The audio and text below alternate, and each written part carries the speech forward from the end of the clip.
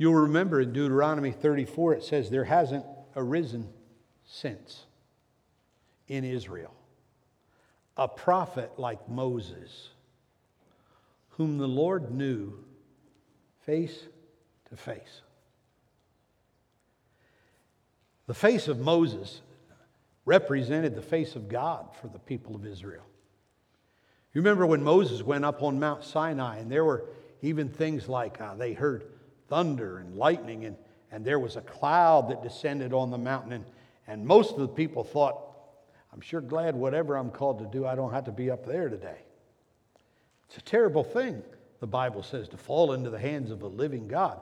Now, I know we are heavy in postmodern age about grace, love, and everything, but they were thinking about the awesomeness of God. You know, we're just not always prepared to stand in those awesome moments. And Moses, when he'd come down from those awesome moments, would have a face that had a very unusual kind of shine on it. The Bible uses the word Shekinah, glory. It's a glory where it was almost as if there was a spotlight on Moses' face. But the people didn't like it. They didn't like looking at that face because it was, I can't do that, so cover up, cover up. Man, what kind of a complex does the preacher get if every time the people look at his face, they say, I can't take that, cover it up, cover it up. That's a tough way to come at life, isn't it? He felt alienated because God was calling him to do things the people didn't necessarily want to do.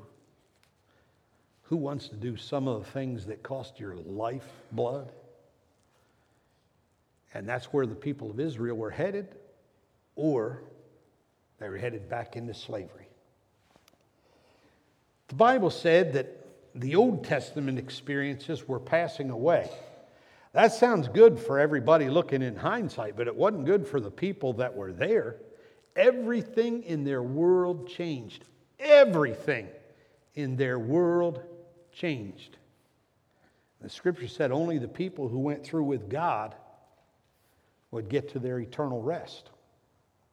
In the book of Hebrews it said most of them perished by the shore of the river Jericho in unbelief. They couldn't make themselves walk into the new. You see, this book says that Jesus Christ is the God who makes all things new. And you know what he didn't get? Never once did he get voted the most popular guy on the market. They killed him and hung him on a cross. The Bible said that when you look to the past and to those old days, it's like having a veil over the face of God, because God wants to lead you with his eye in a face-to-face relationship into something new and something dynamic. Doesn't always feel that way. Last Sunday, while the district superintendent was here leading services, and my brother Doug is usually leading his services at his church, I sat in the morning with him and wept and wept and wept, because in the graveyard across the street from his church, now 2 of his sons are buried. And he said, I'm never going to leave now. It's how do you walk away from all that you have? This is where I'm going to minister the rest of the days of my life, And that's not the time to say, what if the bishop says something different? Is it? When a guy's saying you never thought when you came to the church and the church had a cemetery that it was your kids that were going to be in there. And we wept and we wept and we wept. And Doug said, I got a new reality. And it's never going to be as good as the reality that I knew. And he said, but it can be as faithful as the reality that I knew. Man, that one ought to be put on the headline of every church congregation in America. Sometimes life isn't just as good as it was, but sometimes life changes. C.S. Lewis, that brilliant scholar, wrote a book about the changes in life. It was a recapitulation of the Venus myth, meaning it was a redo. It was a sequel in the movie. It was something that he wanted to tell over again, because the Venus myth was a powerful story about life and experience and love. And C.S. Lewis said it's been years since that story's been on the popular market, but it's worth hearing again. And so he wrote a book about people who, in the midst of their life experiences, are forced through difficult times. There was death, there was sickness, there was pain, and yet there were people coming through it. And C.S. Lewis asked this one profound question. If humanity is all moving to a day when each of us will stand before God face to face, and the Scripture says, it is appointed unto humans to die one time, and after that, the judgment, where we stand before God face to face. Now, that's the Scripture. And if we're all moving towards that powerful moment in life, C.S. Lewis has this question. How shall we stand before God face to face until we have faces? You see, in the midst of life's changes, we can lose so many things that are precious and once were but are no longer. Even things that would be foolish to you, like this old preacher. The day I let my last daughter go off to college like she was supposed to, and I was in an empty nest. I was in the foulest mood. You wouldn't have wanted to get within 3 blocks of me that day. I wanted no part of my children being gone. I wanted to continue that saga in my life because I love them with an everlasting love. But you know what? If they're going to be whole, if they were going to be healthy, if they were ever going to fulfill the will of God for their lives, they had to leave. And I had to deal with that. And I had to try to decide, was yesterday better than today? It is in my mind. I had my babies, my darlings with me. Vince Gangemi knows what it's like to have some little girls. I never thought I'd go to halftime of the football game to watch the dancers. That wasn't my life growing up. But guess what? When you get a couple little darlings that the Lord trusts in your hand, you're willing for everything to be made new. Everything. And that was my life. But I had to catch up with what God was doing. Some of you know. Some of you are right there on the cusp of being empty nesters. When you are, come see me. I can commiserate with you. I can commiserate with you. Yesterday, as I stood at the graveside, saw my nephew there and my other nephew in the grave right next to him. I thought of one thing. I thought of a story that my nephew Andrew, who passed away, it was his funeral service. He came to me when he was 5 years old. And this is a direct quote. He said, "Uncle Ron, you've got to help me." I said, "What's the matter, Andrew?" He said, "I need some money. I'm dead broke." And then he said, after that, I got $0, and I started praying for Doug and Julie right then. I knew that this guy was not going to be the ordinary, everyday, run-of-the-mill kid, you know. And as I stood at his graveside yesterday, I was thinking, wholly spiritually, because you see, there comes a time when flesh and blood can't get it done. You know, that's one of the big challenges of all of humanity. We think in our pride that in our flesh we can do it, but the Bible says in the flesh it is impossible to please God. And so as I was standing at the graveside, I said, you know, I learned from Andrew when he was 5 years old that human beings are dead broke in life. We're dead broke. So the disciples, recognizing they were dead broke, said, "Lord, to whom else can we go? You're the only one who has words of life." So we go to him, the author and finisher of our faith. Life won't be the same. but we're growing a face. And one day we're going to stand before God face to face.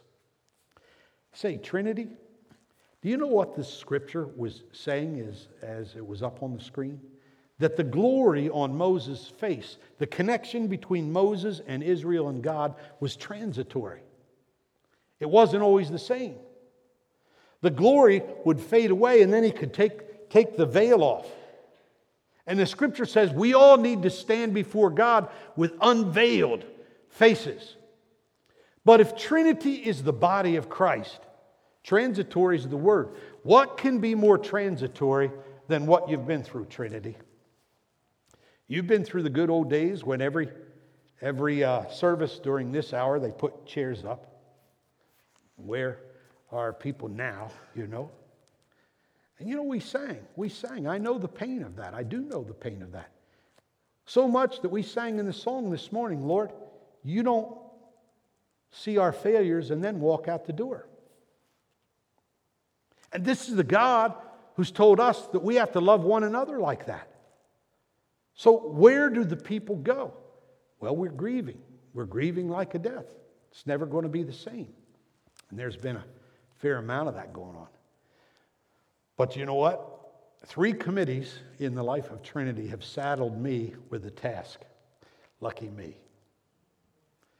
To talk about where we are financially, where we're going to go. Are we going to build this building or do we not build this building?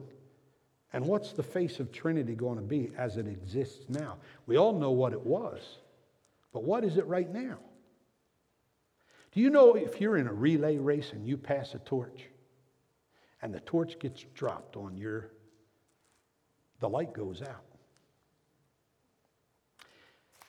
I figured that yesterday, standing beside that graveyard, that grave, that the light can't go out.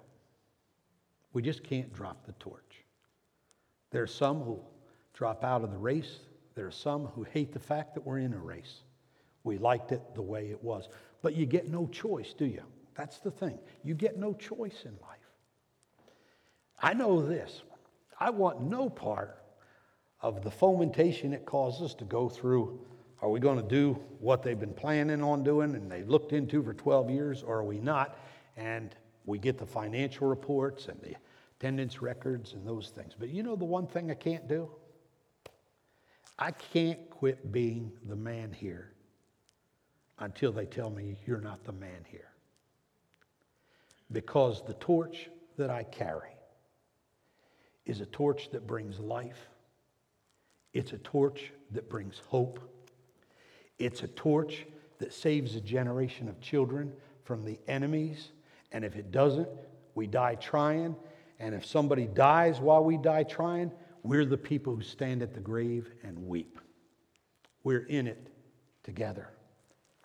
Because how are we going to stand before God face to face till we have faces? In ways I just have to kill the inside of me that says, you don't have to go through all that. Just go back to your horse farm. But I can't go to a horse farm if Jesus has put a torch in my hand, no matter how difficult.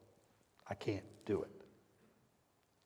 And so, the committees of the church have said in the next few months, Ron, will you talk openly and honestly with the church? Why do you have to do that during worship time? Because 51% of our people only come to Sunday morning service. That's more than half. So more than half will never hear it unless I say it here. But you know what happens when I say it here? If you'd like to stay after, I can open up a file of letters that aren't fun to read. That's what happens. When somebody said in definitive words, and they put the font all up there to about 16 size instead of the normal 11. And it says, Trinity does not talk about money in the morning service. Period. They didn't sign the name to it. But I thought I got the message. And you know, from that time till now, I haven't really done it. I thought, well, I'm here. Trinity's the people. What do we do? But now 3 committees of Trinity have said, we need you to talk about it. And I just thought to myself, boy, I better get a longer file drawer.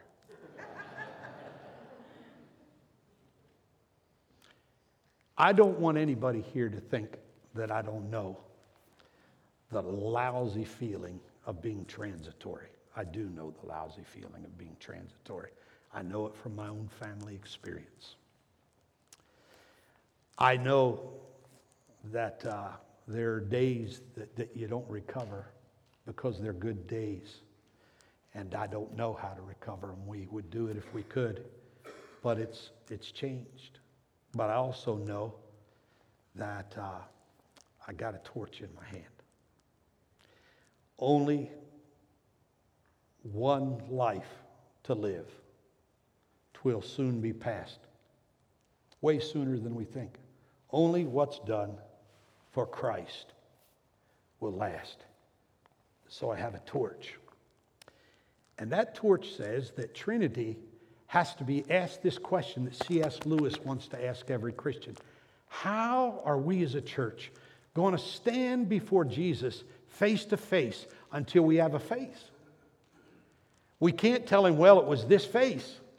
No, he's not interested in what the face once was. He's interested in, have we been faithful through all the changes in our life?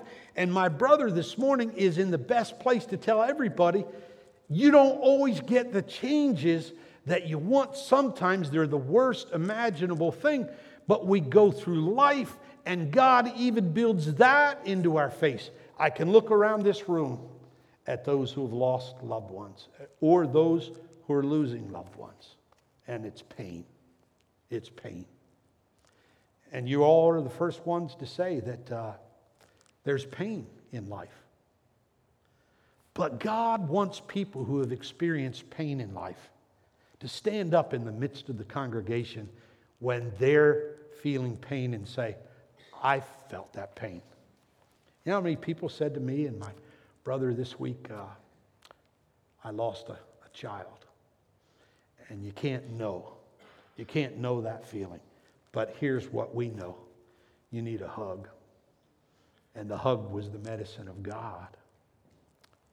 We're growing faces. The one thing that we can never say at Trinity Church is, we used to have. That's a history lesson. But we have to say, the life I now live in the flesh. Now, I live by faith in the Son of God who loved me and gave himself for me. So we have a couple months to decide, are we going to build a building or are we not going to build a building? At this stage, even the building committee will shoot off fireworks just as long as a decision is made. It's been 12 years coming. There are several people that they're a little angry. Some even have stopped giving because they don't know where their life campaign money went. I want to give you a good, concrete, hard fact.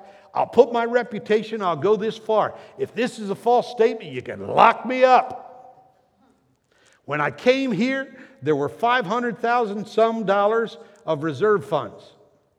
And we had a building to pay off for just a little under $5,000.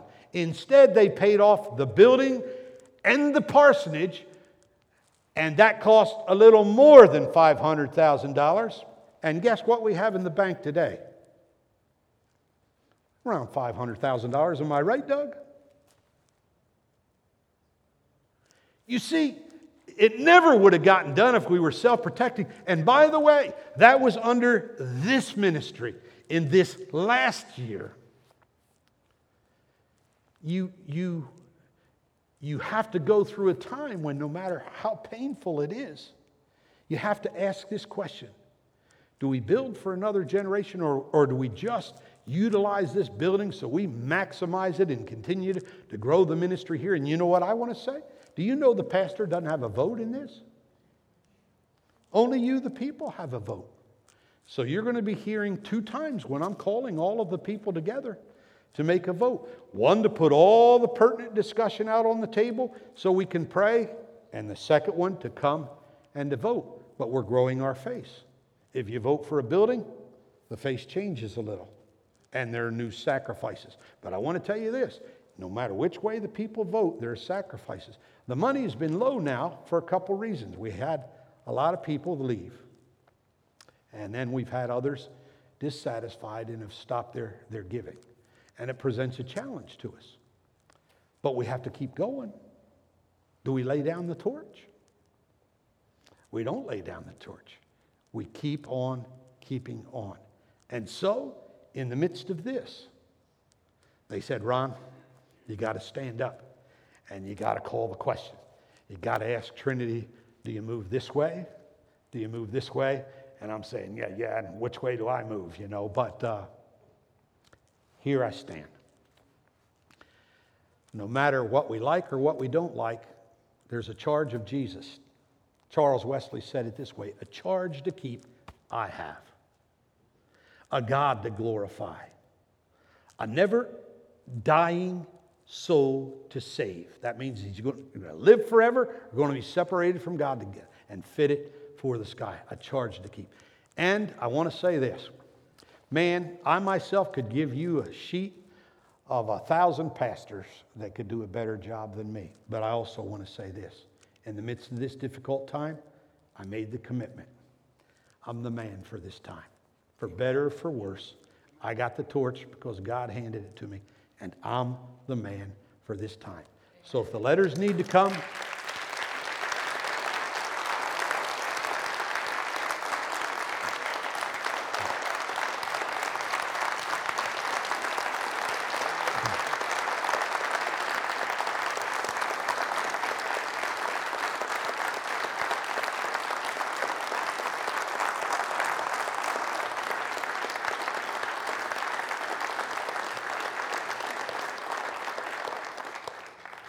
thank you.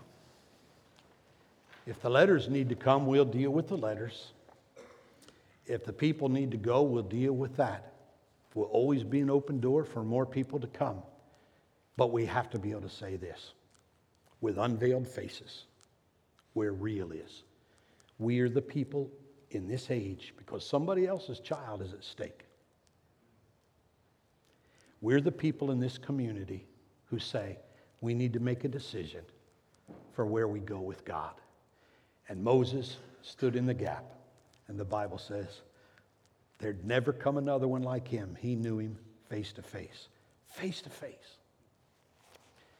Trinity, we're going to stand before him face to face. And when we do, we want to be found faithful. Amen? In the name of the Father and of the Son and of the Holy Spirit, over the next weeks, we're going to grow our faith together. Now today, with everything, we're still going to take communion, even if I don't let them in till 5 after 11. So Patrick and the team are going to sing for us, and the people are going to come forward that are going to help serve communion, and I'm going to ask you to come. And I want you to hear these words. That God that you're willing to stand before face to face because we've got the things of God to do, here's the words He wants you to hear. So this is me, my body, given to you. This is my blood. Drink it. It's yours so that you can be mine for eternity. Amen.